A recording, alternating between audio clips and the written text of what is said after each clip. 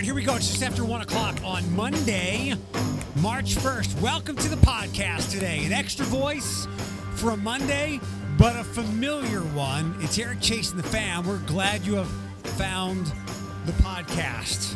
I thought I'd hear some giggling or some cackling from that extra voice. Hi. There it is. There it is. What song is this? My fave. I like it. Do you? Eric gave me such a hard time about it. He did it. You know, you did it. You brought the song on, but you're like, really? Dude, it kind of got me going. I wouldn't qualify that as a hard time, but okay. Fair enough. All right, you didn't give me a hard time, but you had something to say. One of those songs that start up, but it sounds like something different, and then it starts going. You're like, but I'm here for it. I love that song. We're going to do a catch-up because Floyd's here today. Floyd, we'll do the catch-up shortly. Alex, let's literally like buzzsaw through this Mr. Juwan Armour. Oh yeah. And then we'll let sleeping dogs lie. And thankfully it hasn't turned into like a nuclear mushroom cloud, and it's seemingly decent debate on each side. So the city finally hired somebody for $70,000. And remember, every city employee, you can see how much they make on the internet. That's how much it was? Yeah, like $72,000 or $74,000. So they hired somebody to be like a violence interrupter. We had talked about this over the summertime, and I don't know if that's the specific name of the position, but it's basically somebody who can be a conduit between the city and police and some of the rougher neighborhoods in Toledo. His name is Juwan Armour. He grew up here and went to school here, high school, I think, and then he moved away, played in the NFL for a little bit, was doing something, I believe, in the Columbus area, and now he's back. I thought it was a perfectly good hire. He's about 44 years old. Nice little resume, but the Toledo Police Patrolmen's Assembly Agency, Alex? Union. The Toledo Police Patrol people weren't real thrilled with it because Mr. Armour has a couple of pockmarks on his resume. Usually it's been fighting, and we're talking about like over the last 15 years. In fact, the most recent one was I believe a DUI in 2018, which kind of raised my eyebrow a little bit. Like that's kind of recent, but all the fighting stuff is deep in the past. The Patrolmen's Association was not having it. And Alex pointed out, like, who were you expecting to get for this job? In fact, what he has overcome and where he is makes him the perfect, because he is, it would be like me speaking on mental health, not having gone through all the things that I went through. Yeah. Doesn't that make him relatable? So it's right up our alley. It's literally like what I do, Eric, what you do day in and day out. It's peer support. That's all it is. It's just peer support for a different type of, we speak about it in the concept of mental health. Agreed. Like what did you expect? You know, like I think we're starting to get to a point where even to be a police officer, you should not have to have a perfect record, because relatability will get you the furthest. So this is what this guy has. I agree with you. The 2018 DUI is a little bit troubling. Personally, I hire peers with lived experience, but you have to have at least a 2-year gap between yourself and that lived experience, at least 2 years removed from some of those challenges that you've had, other than the ones that you just, some of the ones you experience day in and day out. So that one was like, ooh, that's interesting. But I agree. Like, I'm like, this could be a really good opportunity to show a real life example of bridging the gap. Like, this guy was not going to have a record that did not involve some serious offenses and some hiccups with police that I can understand they feel like they want an apology for, and maybe that should happen in some fashion. And it could be an example to the rest of the country in how you go about doing things like this. But can I chime in for a second? Yeah. I really know nothing about this because I work a lot. But for me, and actually this is my first time hearing this, so I'm just, if I sound very naive or like, boy, you don't know what you're talking about. But for me, I would think as someone who's in these rougher communities, I would love to see someone like that. Because, not me personally, but I'm just saying if I live that experience, like you just said, I live my truth. What if I did have a DUI as a youth? I can actually see that I can overcome that and become something. Right. Like, it goes back to that relatability factor. Yeah. if I'm a street youth, that's my favorite phrase. Like if I'm a street youth running around in gangs, the gang life can only take you so far. At some point, I'm going to be like this man, 44, who's going to be a peer essentially. Oh, Like whoa, that's my street youth. Go on, go yeah, yeah, on. no, but no, like so, like for me, like say if I'm in a gang and I'm Oh like my God. you're fine, and I live that life experience of being a fighter. If I had a mentor like him or someone in the community I can look up to, he could be like, "Hey, I get where you're coming from. I too used to throw back booze and light them up and punch someone who just looked at me the wrong way. But let me know you can overcome this." So Yeah. for me, I think it's a great thing. I think it's awesome, and ability is key. You know what I mean? Like I would love to see someone who's like me turn their life around and actually be someone I can actually model myself after. It's a lot like Alex. We went to Scott, right? Yes, we did. Ooh, they got the No, best We marching went to band. Woodward. we went to Woodward. Yeah, and this is the second time in a row. And the first time it was Jen and I, little white girl and straight white dude, even with his Black Panther shirt. Not that I was trying to pander, but it's what I wear anyway. Those kids weren't having it, No. and they weren't having it that much more when the black girl was with Eric. No. I get it. It helps. Like you need a proper conduit to communicate. And Alex, as soon as you had said he's got the life experience to relate to these kids, that's one thing. Like it is always helpful to have that experience, regardless of what it is. I would be somewhat of a fraud or a charlatan if I was talking about how, my mental health issues were my dog died and I couldn't get over it, or OCD. I'm always thinking the door like that. That's superficial shit. Like I'm talking about like I have too many times thought of killing myself and what I did to overcome it. Like I have that experience. So whatever you're doing or whatever you're endeavoring to be successful at, experience helps. And the other thing that goes perfectly with that is he is not going to be a professor at UT. He is not walking in to some type of doctoral program at St. Mercy's or ProMedica. I know this is probably a bad example because of what we found out over the last several decades of religious men, but he's not going to be a pastor. I mean, he is walking in like his job, like somewhere in that job posting, which if you might remember, I sent it Alex's way over the summertime. You kindly turned it down because of what we're discussing now, but he's walking into some of the most violent and dangerous neighborhoods in the city. Someone without what he's done and the engagements he has had with police in all different situations makes him the perfect person for this job, at least walking into it. He might not be the best person as we go through it, but we'll address that after quarter one and then quarter two, but you can't have a completely clean sheet doing this job with what they're asking him to do. The three of us sure as hell couldn't do that job. Well, and So also he's willing to do the job. Right. he's willing to do it. And so you know how I feel about this. And we had this. I mean, if anybody wants to dig up the archive of the Toledo police interview we did, I don't even, whatever, October, just September, I was a little stern with like, it's important that the community that you represent the community that you serve, not only in just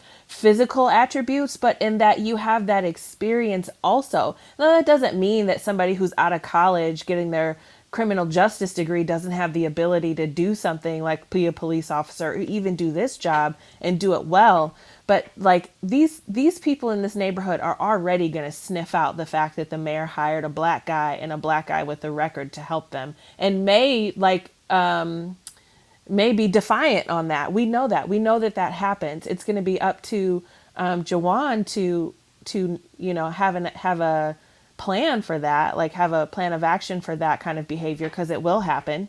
But I just don't think that. I was a little disappointed. I think the police union did the right thing in saying like what he has done for his life has been commendable, but them kind of falling on the sword of we don't approve of this. And it may not have been his own fault. It sounds like they don't approve of how the mayor went about doing it, but also they spoke about how this gentleman has had encounters with Toledo police officers that are still in the force. So, they feel like they don't want him for that reason. And it's like, this could be a really good example. So maybe lay out your expectations, state how you feel about it, lay out your expectations, but do not don't give an endorsement when this is here to help you have a safer job, help Yeah. our community be safer. Like, that's what this is about. It's not about you as the police union. It's about the community. Yeah, it sounds like old habits die hard. Yeah. Like, look, I'm watching. This is I think this is actually a pretty decent example. So, Alex, Thomas watches Chicago PD, right? Yes, he does. So this whole season has been about the gravelly voice guy. Oh, jeez. Like, they've got to be more by the book. That's the other side of things, because the optics matter, and they've examined that. The Police Patrolmen's Association is going by like this like gruff white police officer thing from like 1980s, and they could have extended. And I'm sorry if any police officer hears this and they think I'm speaking from lack of experience. I may well be, but this was not the olive branch to get this thing off into the right foot. And they could have said it in another way, because I don't think this has been read, and maybe this has been passed along to Mr. Armour from, I guess, whoever his boss is, if that's the mayor or not. Like, you have no rope. Like, there can be no slip ups. Like, there cannot even be a sniff of like, somebody can't watch you drinking too much at a bar. Like, the optics are going to matter. There is no latitude here, because you are you're under the microscope. I agree. And so this is going to be interesting, and I really feel like it could work. It could work as far as him going into the community and really making a difference. I personally love to hear about stories about people like him who go in and talk to people about what he's doing, and then those folks go out and do it, and they say, I want to create that life for myself. I love hearing stuff about that. It could work with the police department and him working really well with the police department. It really could work. So I do hope to see that. And I agree with you. Like, I did think of that, and this isn't on his character at all, but I personally have worked with people or interacted with people socially who work for the city who are scum. Like, not there anymore, not years removed. But I'll never forget that. I'll never forget my experience with that particular person. So I'm just like, I hope that he has got to button up. Not to say that he isn't already. I don't know him at all. But yeah, we see this all over the place now, and I mean, it's happening in a lot of ways with the Andrew Cuomo thing. We'll see how that all plays out. But integrity in all things matters more than ever, and I want to come back around to that as to why we won't talk about something. But first, Floyd, what? It's great to hear your voice. Hi. Let everybody know what the hell you've been up to. Well. Where do I start? I'm working at a new job. I am a T-Mobile mobile associate now, working my way to be a mobile expert. I'm still 4 weeks away. A bitch wears glasses now. Why? Glasses. I know. My whole 2021 happened, and my body was like, "Hey, nope. You're gonna be 38 this year." Listen. That's a good track record. I went 37 years without glasses, but on January 1st, 2021, my right eye was kind of like, I'm going to make it cloudy on everything you look at. My right eye's like, I don't feel so well.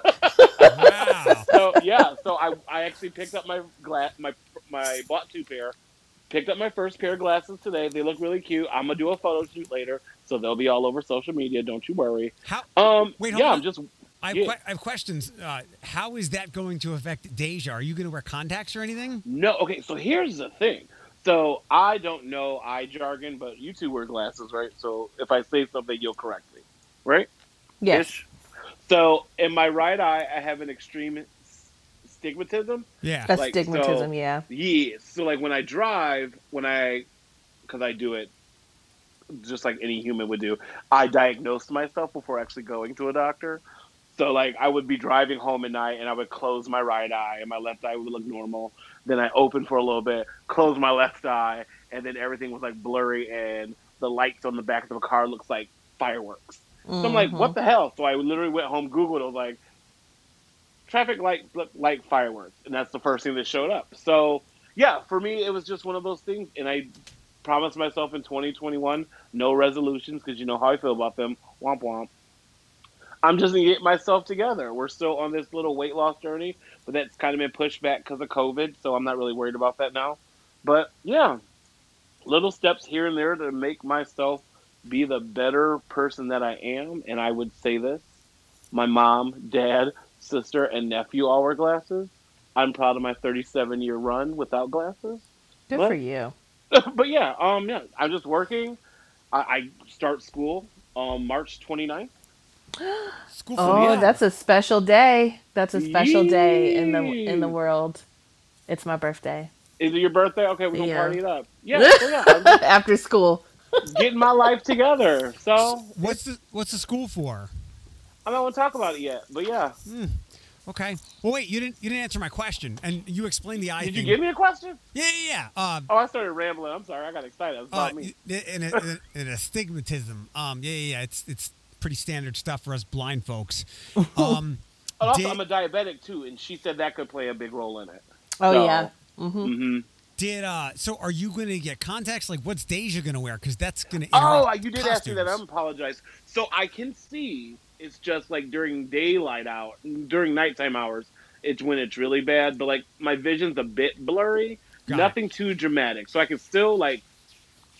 I'm gonna wear them religiously just so I can get used to them because I wore them on the way home today, and my eyes kind of felt weird just adjusting. And my mom and sister Oh were like, yeah. "That's normal." I was like, "It feels like my eyes are being sucked out of my face." She goes, "That's your eyes realizing they can work and see again." So, but yeah, other than that, I can see. I'm not wearing them now, but like I will be wearing them at work and driving. So I'm not blind. I'm just for me. I like to see more stuff in focus. Also, I'm excited to not have headaches anymore either. Ooh, headaches because you can't see are the worst. Yep, because I was taking ibuprofen like crack, and I was just like, why is it not working? And then I had a doctor's appointment. She's like, well, it's not your high blood pressure, which that has been going down. So I put two and two together. It's because the bitch can't see. What did you do? What'd you do to buy glasses? Where'd you get them? I went to Stan Optical because the commercial is hilarious, and I was like, I don't know where else to go. And my mom was like, yeah, that's where I went. So I was like, I all would right, expect you to do a Warby Parker or something. what's that? It's online. Yeah, I've got a couple pairs from there. Every frame is $90. And they're so stylish. I can one up that. Not that like if you see something on Warby, get it, and they're great because they will send you 5 pairs to try on to see what you like, and then you can send them back. But I've also been using iBuy Direct, and Oh. because glasses, like you think the internet and capitalism and all that shit is a racket, the glasses industry is a racket. And like I told this to Bethany, and she's like, "I have insurance though." I'm like, "Okay, whatever." When I had that eye thing over the summertime, I got my prescription, and I repurchased a pair that I had without lenses, without prescriptions in them, and they were $43. That's nice. So yeah, there's a lot, and This is all a foreign language to me. you'll learn it. It's a mess. I got a new pair of contacts a couple. I want to say in December because I had to spend my health savings money and my benefits. I cannot get contacts and lenses at the same time. I have to get one or the other. So like you really shouldn't wear contacts all the time. I should be able to take my contacts off at night and wear my glasses until I go to sleep. It's also, I guess, helpful to get you to sleep. But I could not, when I had to change my contact prescription, that would mean I have to change my prescription for my glasses, but I wouldn't have been able to afford it because I could only use my insurance benefit on one or the other, not both. Why weren't you doing 1-800-contacts anyway? I don't know. I mean, I'm actually awful. I am terrible. I mean, from start to finish, start meaning I faked my way to glasses when I was like 7 to now. I barely change my contacts. Like my contacts can last me like a year and a half because I'm barely using them. Is it because I'm a rookie to the Yeah. game of glasses? I don't want contacts. I'd rather just rock glasses. Um, Like, so there's like, lots of variables to wanting contacts for me. Okay, And so like when I, Deja might have a say in this as well. Sure. But like no, when I walked in, like I think the ladies, and shout out to my girls at Stanton. I don't remember your names. It's written on the card in my car. Um, card in my car. Sorry, blurred that together. They were like, I did the eye exam, and they're like, "Are you interested in contacts or glasses?" And I was like, "Glasses." And then like she kind of was taken back, and she was like, "Are you sure?" I go, "Yes." Like I came here fully prepared for glasses, and she's like, "Okay." And like I was kind of taken back. I was like, "What am I? Is it? Should I not get glasses?" But like, yeah. So maybe it's just because I'm new. I just don't have any desire for contacts. Maybe it's because I'm not at the point where I need them yet. But yeah, Eric, I don't. what do you think? So tell me your reasons, and then I want to see if it's the same as mine. For Why you wear contacts versus glasses, or why you would want contacts and glasses. so God, not getting contacts sooner is one of the biggest regrets of my life. So when I was a kid, I got glasses at whatever age, 13 maybe 14, but I never used them to play sports. And I wish I would have worn them to play baseball. Maybe I'd be sitting in a Major League Baseball dugout right now. No, but I just got contacts when I was 18. I forget why, but the reason I'll fast forward to 5 years ago, 6 years, 7 years ago, in the end of 2014, I could no longer wear contacts. I couldn't. I couldn't. There's these things called nitrates or filtrates that started on the under part of my eyelid, and I just couldn't hold contacts in anymore. So I had to wear my glasses all the time. So that means when I'm at the gym and I'm sweating, and I'm either sweating and have a hat on, it's a pain in the ass. So that's why I decided to get my eyes taken care of once and for all. But I was very broken up when I realized that I couldn't wear contacts anymore. It's just, and I'm not even the kind of person that I didn't sleep in them. I took them out. I like Alex. 2 weeks? You mean 2-month contacts? Yep. But I didn't sleep in them. I didn't put them in my eyes if they ripped. I made sure to clean them to the best of my ability. But my time being able to keep them in my eyes just ran out. But there's just a lot more you can do. But the opposite of that is, like, if you go somewhere and you're staying overnight somewhere, make sure you bring your capsules and your. It's a lot. Like, I'm not going to say that having glasses or contacts is easier, because it's not. It's one more thing to remember. Right. Seeing is good too. So you're probably.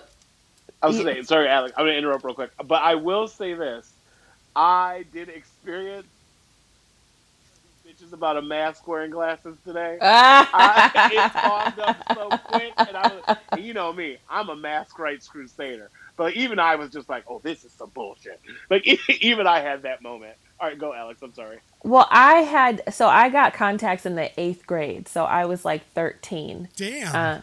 Because I played sports. So it was just terrible when I was playing sports, and I had like really bad teenage acne, and I felt like I was really ugly. I wonder if my mom probably has pictures she can show you.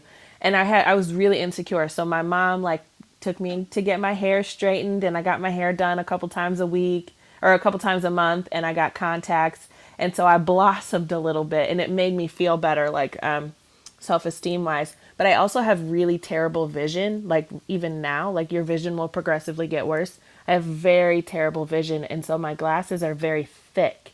And so it's just not, like if I don't have my contacts in, I cannot put my eyeliner on unless I am literally nose to the mirror, like nose to nose. So like I can't, yeah. There's the Deja thing again. Yeah, so I can't, right. So I can't see. And and then I put my glasses on, and my lenses are like, my vision is so bad that it makes my eyes look smaller, like the opposite magnifying effect, if that makes sense. So then you can't really see my like facial features. So I just wear contacts all the time because my vision is just so terrible. And I have oily skin, even down to the fact that I have oily skin. So my glasses are always like moving down my nose, and then naturally my face is trying to push them up, so then I get a headache from that. So every year I get allergies, so I need to wear my glasses, because then like my vision will just go blurry, because my allergies in my eyes are doing that to my contacts. So I will wear my glasses for that, because I won't be able to see at all for a couple weeks. But yeah, I tend to stay away from my glasses altogether because it's a self-esteem thing for me, at least. My vision is awful. Floyd, Alex mentioned one other piece of darkness with all of this that I learned. In all likelihood, and you can ask everybody else in your family, your vision will get worse, and I don't know if it's just if you get older or your eyes become more reliant on the glasses, you'll be wearing them more and more. I remember after I got my like Alex, if I'd wake up in the middle of the night, I could only find my way around the house because I lived there. I couldn't actually, right, you know your surroundings. Yeah, I couldn't actually see anything. And I remember before I got my eyes done, I'm like, wow, I'm going to see how dirty my shower really is now. And then when I was done with all the stuff and I was throwing my glasses away, and I was like, you motherfuckers, why didn't any of you make fun of these Coke bottles I was wearing? I seriously think you could have put those things like up against the sky, and you could have seen like the moons of Pluto. That's how thick they were. But that's how bad my prescription was. That's crazy. Well, here's the thing. So here's the thing. So, and then when I went to like the optometrist and everything, like she was really nice. She sat down with me, and like, although I will say this. I am happy no one told me about the, what the hell is that? The wind blowing in the eye test. The puff. Because if y'all would have told me that, I would not have done that. Like, by no means did it hurt or was it? It was more. It was scary. I ain't gonna lie about it. It's like I was gonna try to be a big old butch man about it. By no, it didn't hurt. But she was like, just lay your eye here. We're gonna put a puff of air in there. There's no countdown for the puff of air. So your eye is just anticipating what is going to be like this hurricane of air flowing at you. But it's literally in the script, it's just a puff of air. So it was just like in my head, I'm like, it's going to be like those money machines where the people are trying to grab the money. Like that's what I'm thinking is going to happen in my eye. So like the whole time, and she's like, "Are you okay?" And like my eye at this point is just has its mind of its own, just starts freaking out. So it's like watering. And she's like, "Do you have a twitching problem?" I'm like, "No, but where's this air you've been talking about?" Which felt like 20 minutes. I'm sure it was only like 15 seconds. So, but yeah. So then back to the original moment of that. But yeah. No, Floyd, you're right to have realized how terrifying that is. It is. You're right. The puff is nothing. Like if I'm like Floyd, can I blow on your eye right now? You'd be like, sure. It's the anxiety of anticipation. I don't know what puff machines you guys have, but ours is a little more aggressive. Ours is more like a. I kid you not. She's like, just look at the green light. And I go, okay. She goes, there's going to be a little puff. Oh, but you in have my a light. head, I heard there's going to be a train forced wind going to hit your eye. So like I start like putting my hands on my knees and rubbing my hands back and forth. Oh my and she's God. like, are you okay? I go, it's fine. Just bring on the puff. No, but when I talked to the eye doctor, I was like, so is this like a correction for glasses or like, cause like she even said, she goes, you're not that bad, but she's like, it's not going to get better. So like, even I was just like, so like wearing glasses, I know it won't reverse, but like, will I maintain this course? And she just goes, no. You're beyond that. It's probably just going to get worse. And I just go, okay, but she's like, but you have like years to go. But she's like, you're not going to have the vision you had when you were like 25. So I was like, thanks, doc. But yeah, so yeah, to elaborate on what you said, she was very upfront and was just like, it'll probably stay the same for a while, but the next step will probably just be worse. Yep. Yeah, it doesn't get better, unfortunately. Let me move us along.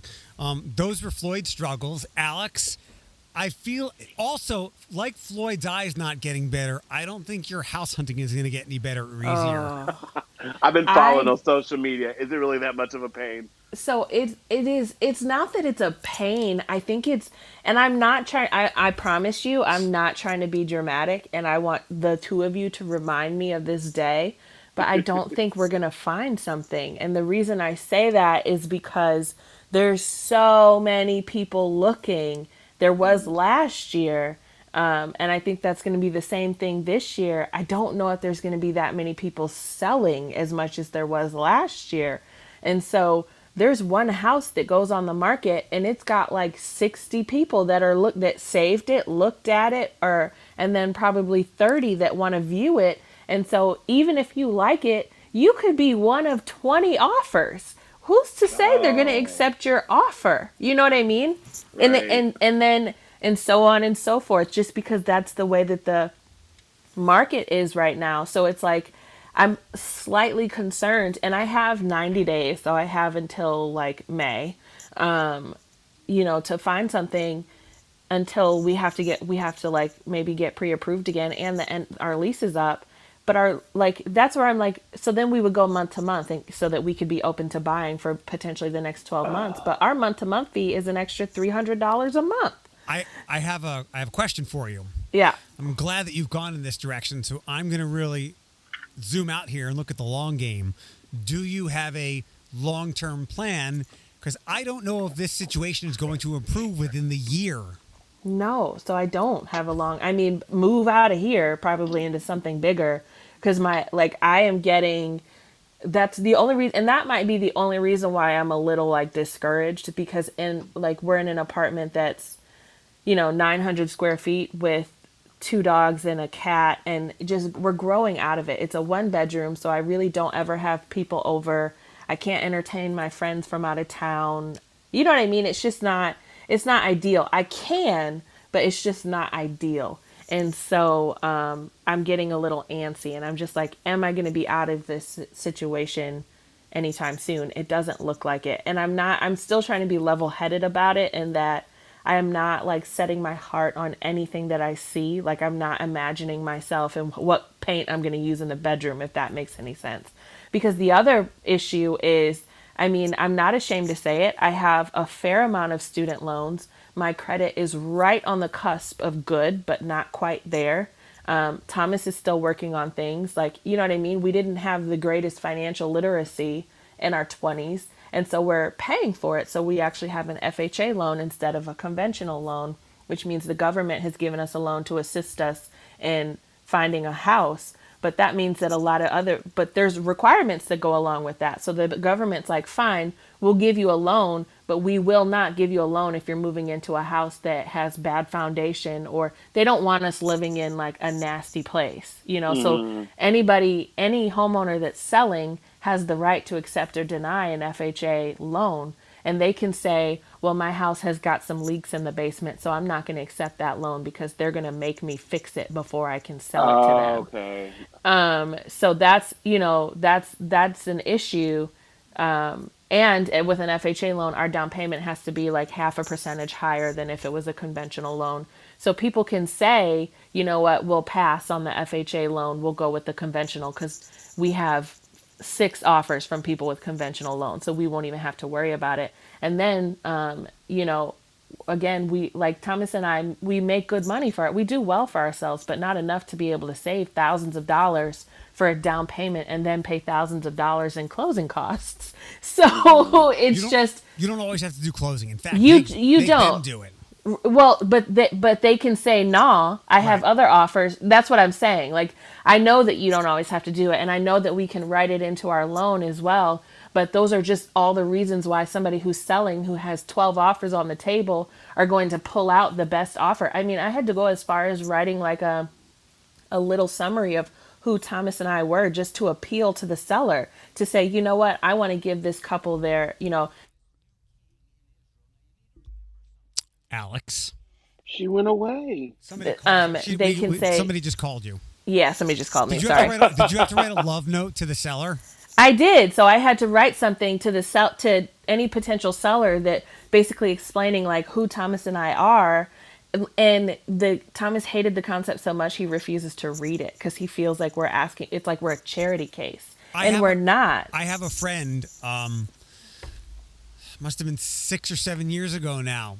He was in a bloodbath of competing offers, and It was an older couple. They didn't need to sell it. They weren't trying to get money. They were trying to find the best owners for this beautiful home that they had lived in forever. He wrote a love note, and they got it.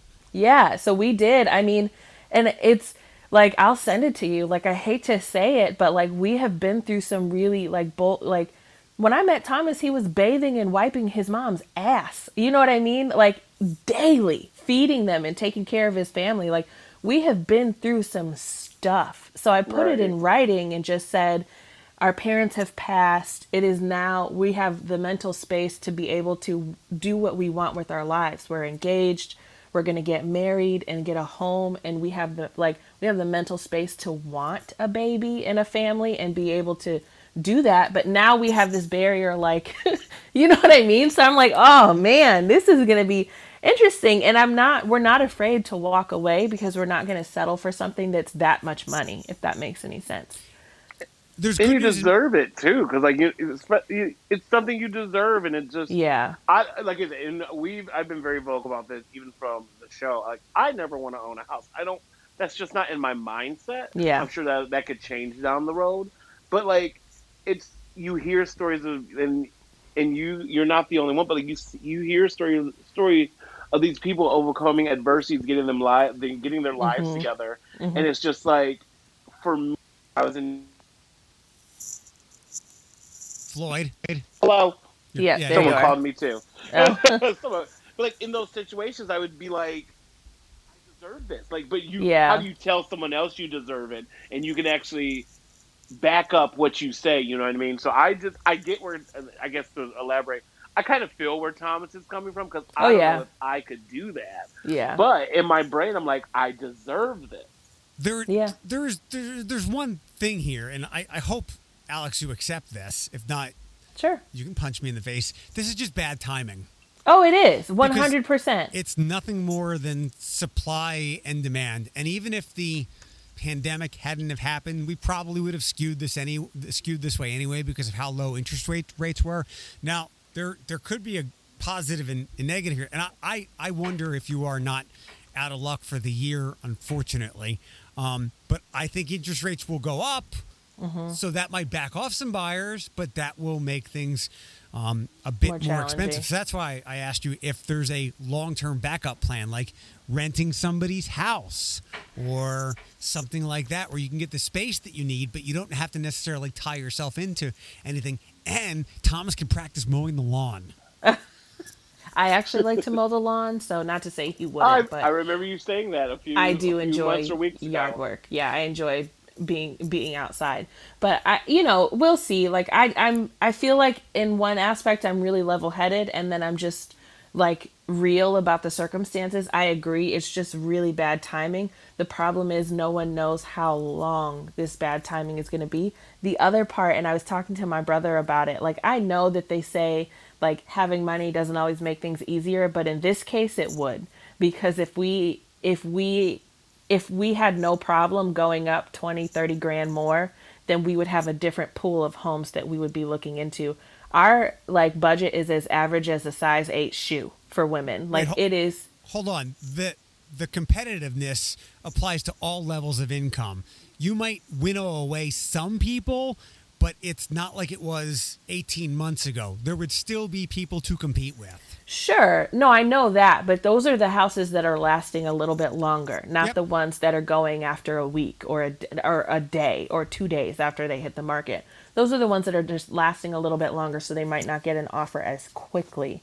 So it would be a little bit easier for us if we did have a little bit more to work within our budget, but we don't, and we still have it's like we're trying to be really level about it. We have a really good budget. We never thought that we would be where we are as potential like homeowners, so be grateful. Like we're trying to humble ourselves all together, and I chose not to put that in the letter. I didn't put that we were a black couple. I didn't for obvious reasons. I did not put that we never thought we would be homeowners. I stayed away from that, but it's still factual. Like it's still real. I would I would hit him with the baby thing. I wouldn't hit I him did. with- And Toledo police.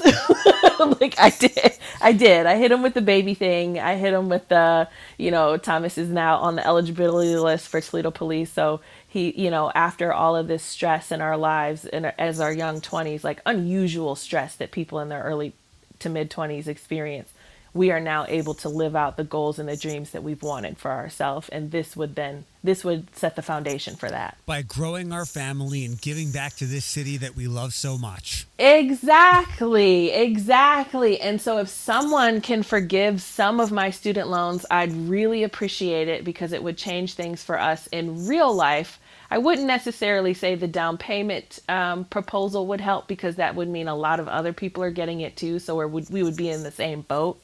But, it'll happen when it happens. Maj made sure to tell me that what's for you will happen when it's for you.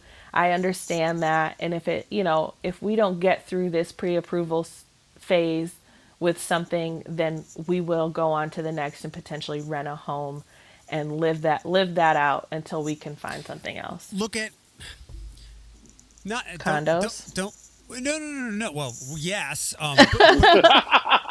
But maybe if there is a spot, like, look at it again. Look at me trying to be the optimist. I know you have your eyes set on certain areas, but maybe you can find a home to rent in those areas, and then you get to go give like the neighborhood in the area like a test run. Sure. And then when the time is right, I know you've thought of all this stuff, but I'm just getting it on tape. We also, I mean, I still get, there were some that we looked at that were like on tax abatement properties. And it was just like, we drove by and we like, you know what, we're not going to force like a circle in a square hole. Like, we're just not going to do that. So no. So I have another tour. I had a tour on Sunday and we have another tour on Wednesday. But when we toured on Sunday, we booked the tour for Wednesday, and she goes, "There's only one spot left, so just take this spot." My so God.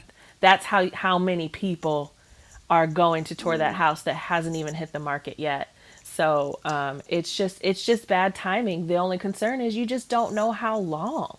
Alex, when I was looking for homes the summer of 18, yeah. I could have moved into some of these houses. That's how much time I had to spend in them, looking at them. So it's like a totally different world right now. Exactly. And the budget, probably what you could afford then is not what you could afford now, Can I ask a question? I mean, yeah. like, for me, like, non-wanting homeowner person right here, how do you, when you go and how do you not get your hopes up? Because it seems like it's a lot of, you know what I mean? Like, and that's the honest to God question. Yeah. Like, because it seems like, and you're not the only friend that I know that's going through this, but it seems like it's just a lot of damn denial. And there's a lot of like doors being shut in your face, no pun intended. Like, how do you not get your hopes up and just say, excuse my language, fuck it? Because me, I don't know if I could be in the long haul for that. Like, I'm just like, fuck it, I don't even care. I'm just going to go live back in my apartment. Like, how do you not get so discouraged? Floyd, I'm discouraged for you.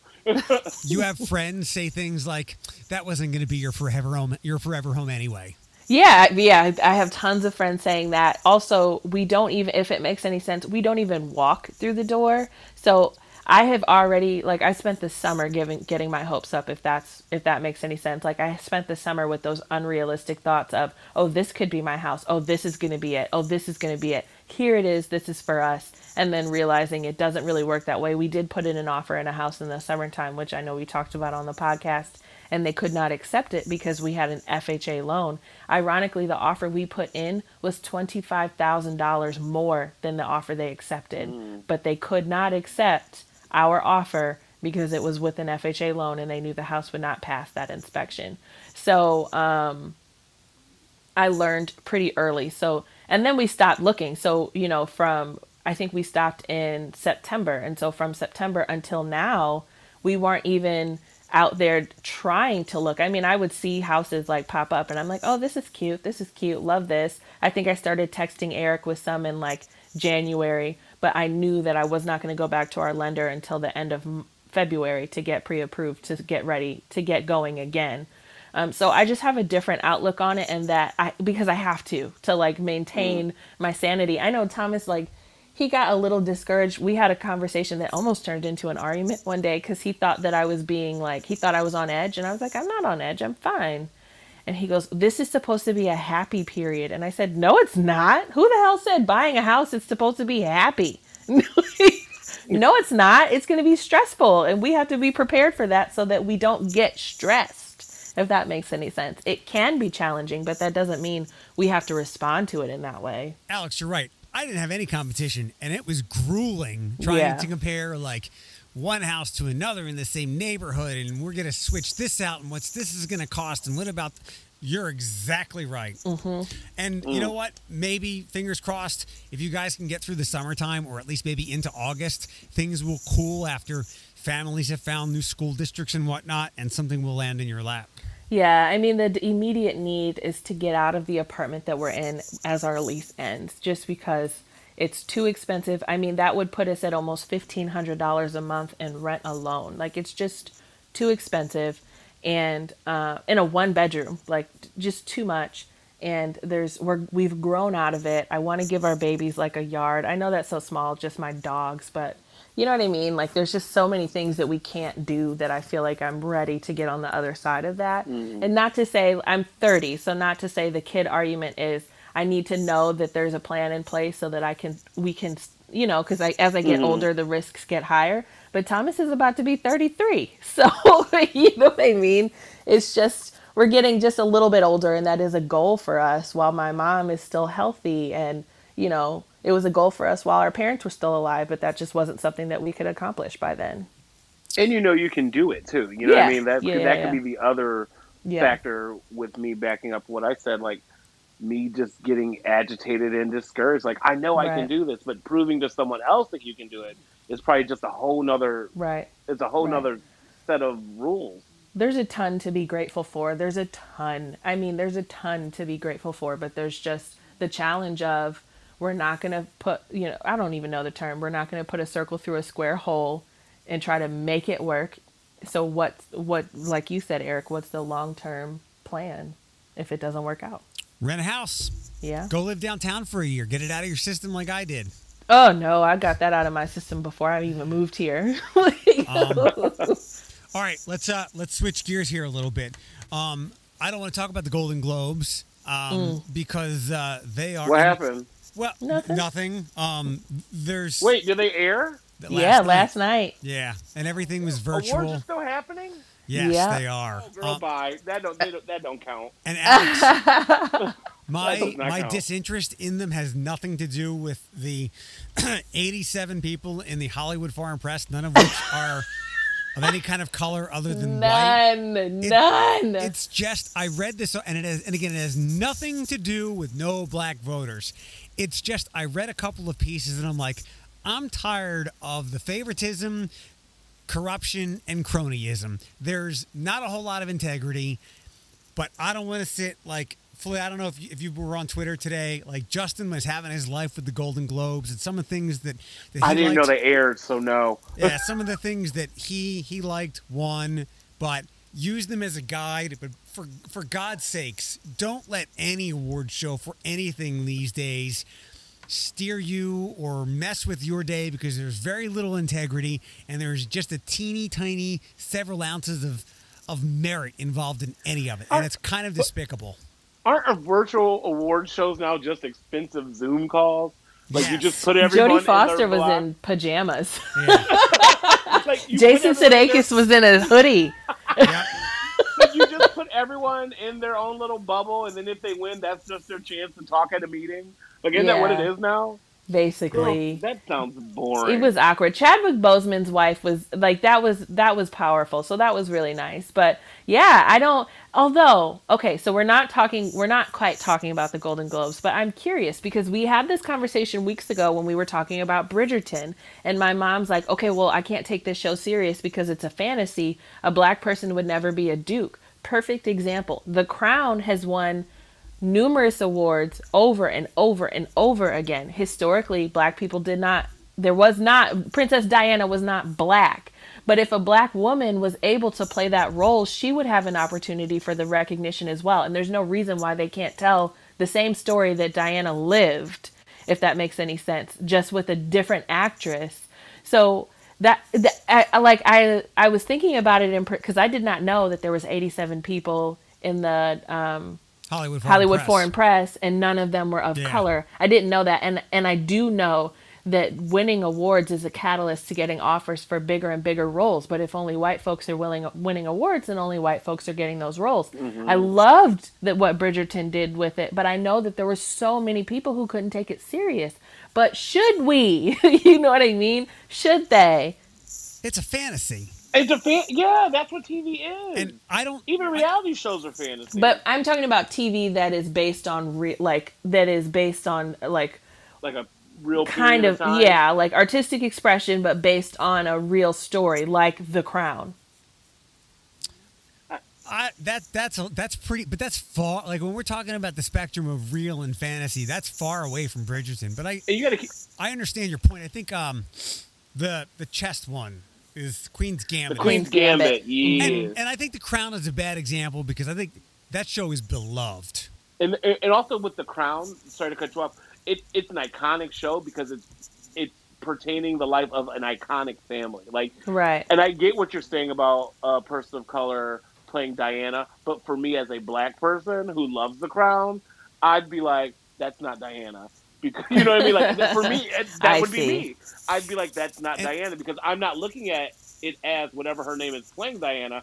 I'm looking at it like, ooh, Princess Diana is still alive and she's still on my TV. But I get where you're coming from. But for me as a viewer, I'd be like, yeah, I can't get behind that. Alex, the color thing I think came up with like the Five Bloods. I think the new Daniel Kaluuya should have been movie. Yes. Yeah. Yeah. And nothing for Lovecraft. And there were a lot of black entertainment last year. And for me, when I say that I can't watch these things, because in some ways I know how the back end of these works from being, at least in the media industry for a long time, between cronyism, favoritism, and just out and out corruption. And then that doesn't even include like any kind of blatant racism or sexism that exists.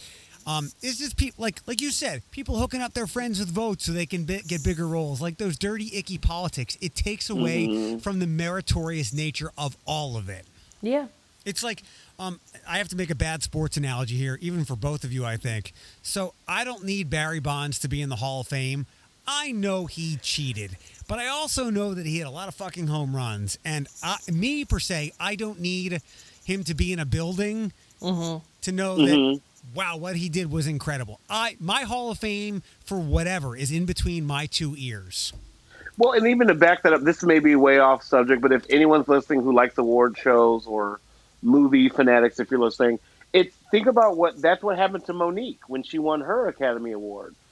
It's in the line of her acceptance speech, the very first line, she said, "Thank you for giving me this award and allowing it to be about my performance and not the politics."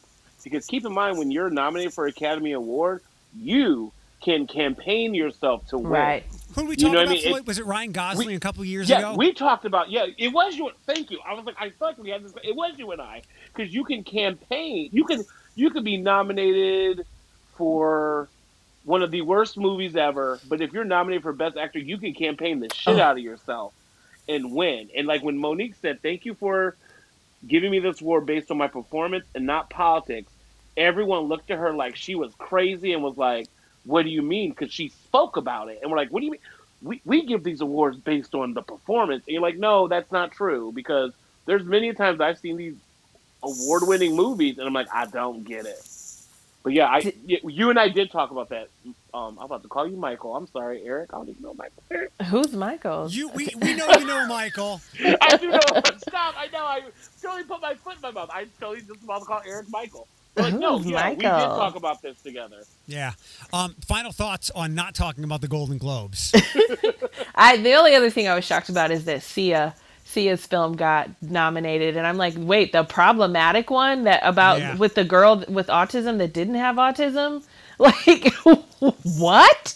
So I just knew it was bullshit. And then there was a category with Lovecraft Country and The Mandalorian, and neither one of them won. So I was like, oh no, I'm I'll actually pass. Googling now. I'm actually excited Audra Day won because I want Audra Day, me too. So that was the other highlight, and it wasn't because she was black. That was the other highlight. Like, yes to Audra Day. What does anybody know offhand? What were the other that category with Mandalorian and?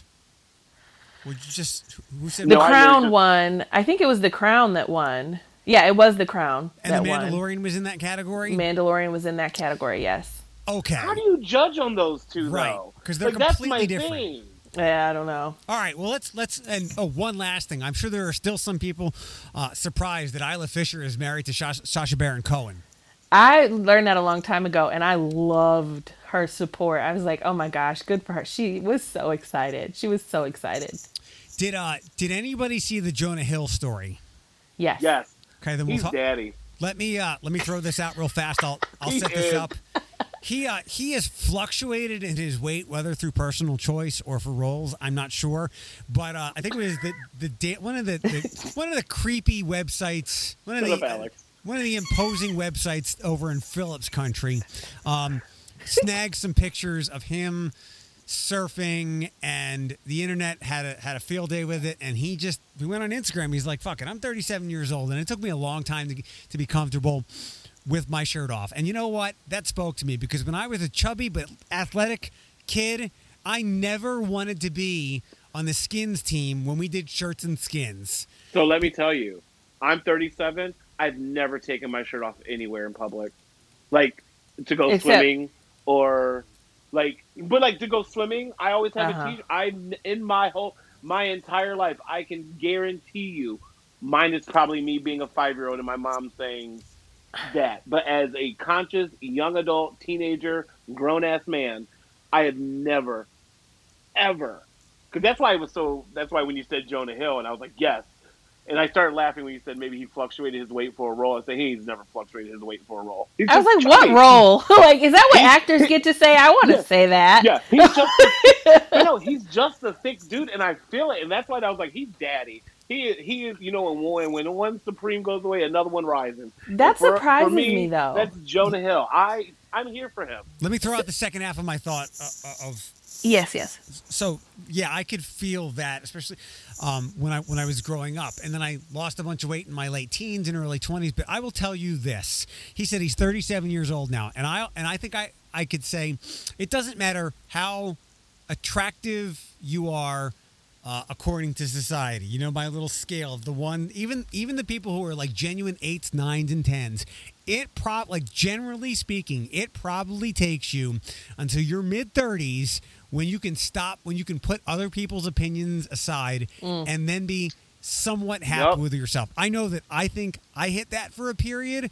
Like, I had this pocket of 2017 and 18, and I was like, I feel good to be me. And then all of a sudden, you hit the age where things start going down. So take advantage of the 2 or 3 years after you're tired of people picking you apart and before you start letting age and gravity take over to enjoy it. But again, no one is ever we are all our own worst critics. So all I can suggest is try to block it out and get to your mid-30s as fast as possible.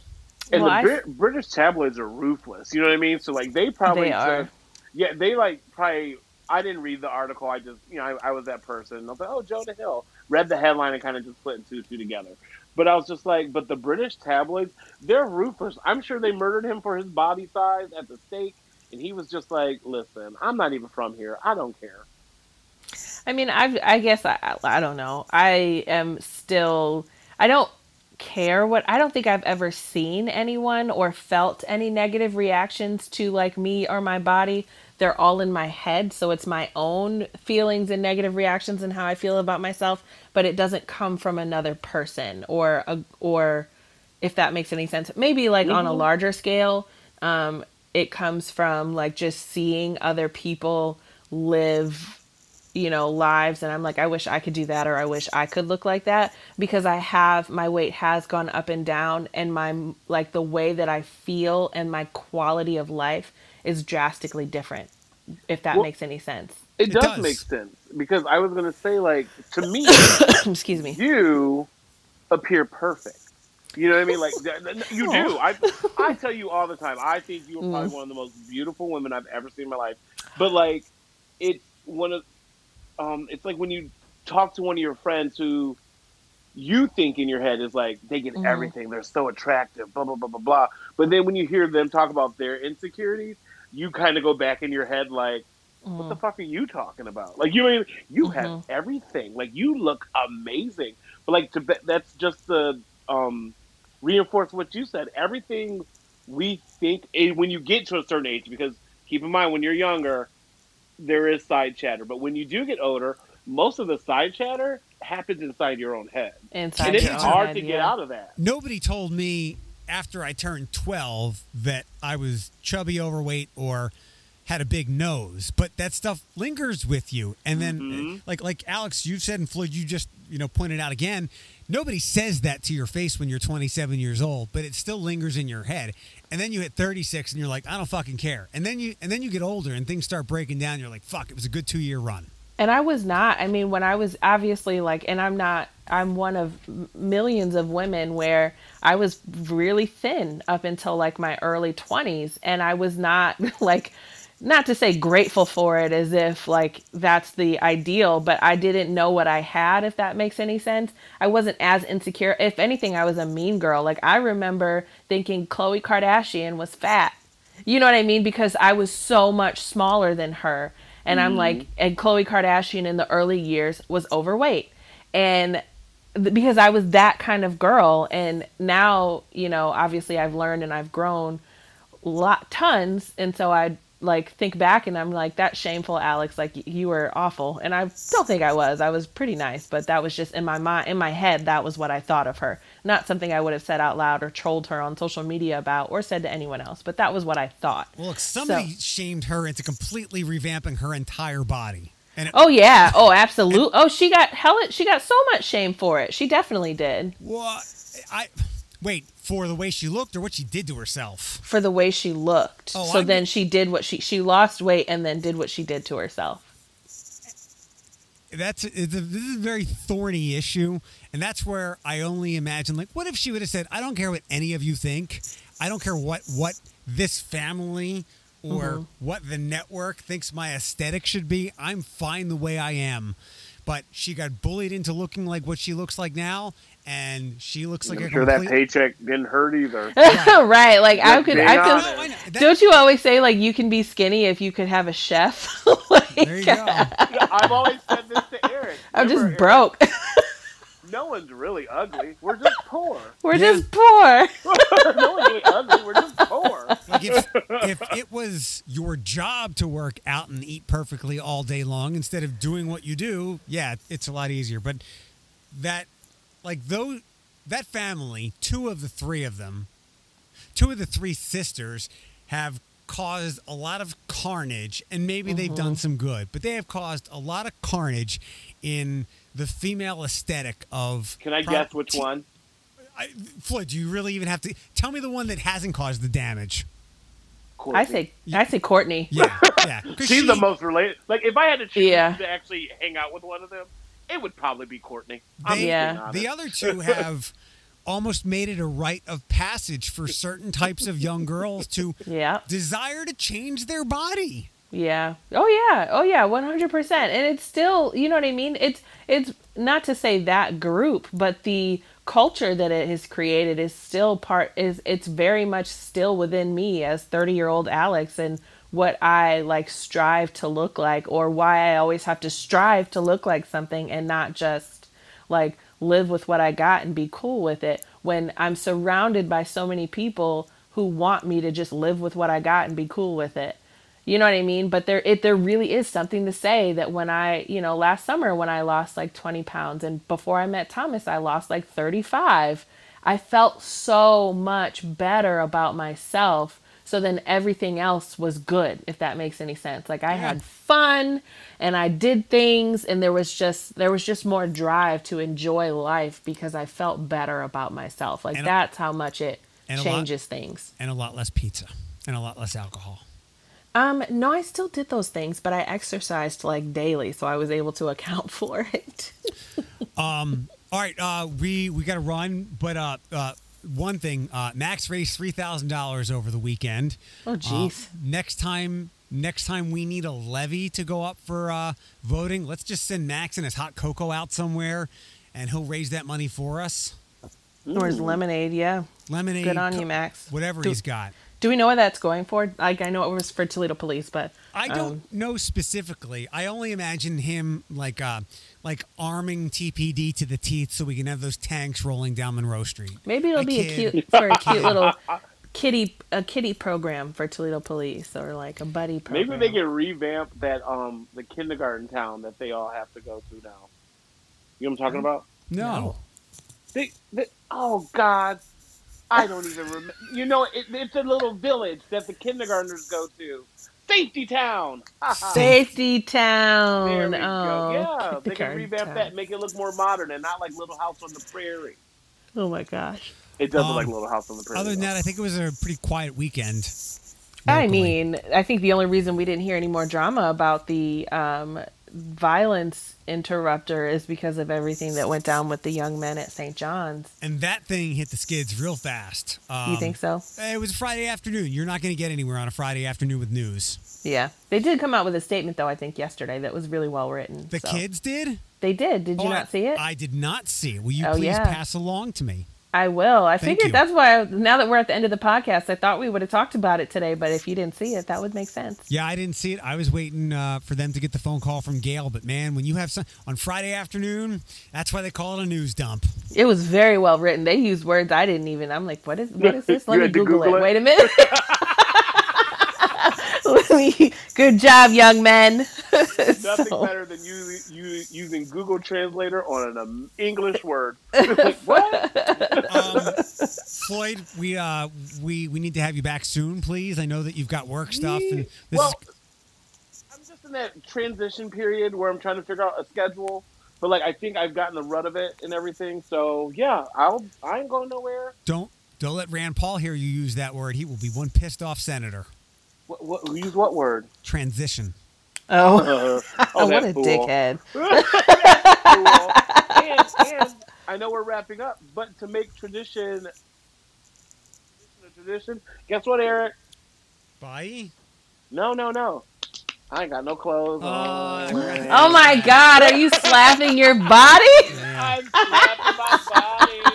Somebody asked me with some of my Facebook stuff. They're like, "I see your shower, and I see the pod. Are you gonna podcast naked?" I'm like, "Wrong one. That's Floyd." But yeah, I have to do it naked. awesome. All right, Floyd, why don't you give us the out cue, please? Here we go. Bye. Bye-bye.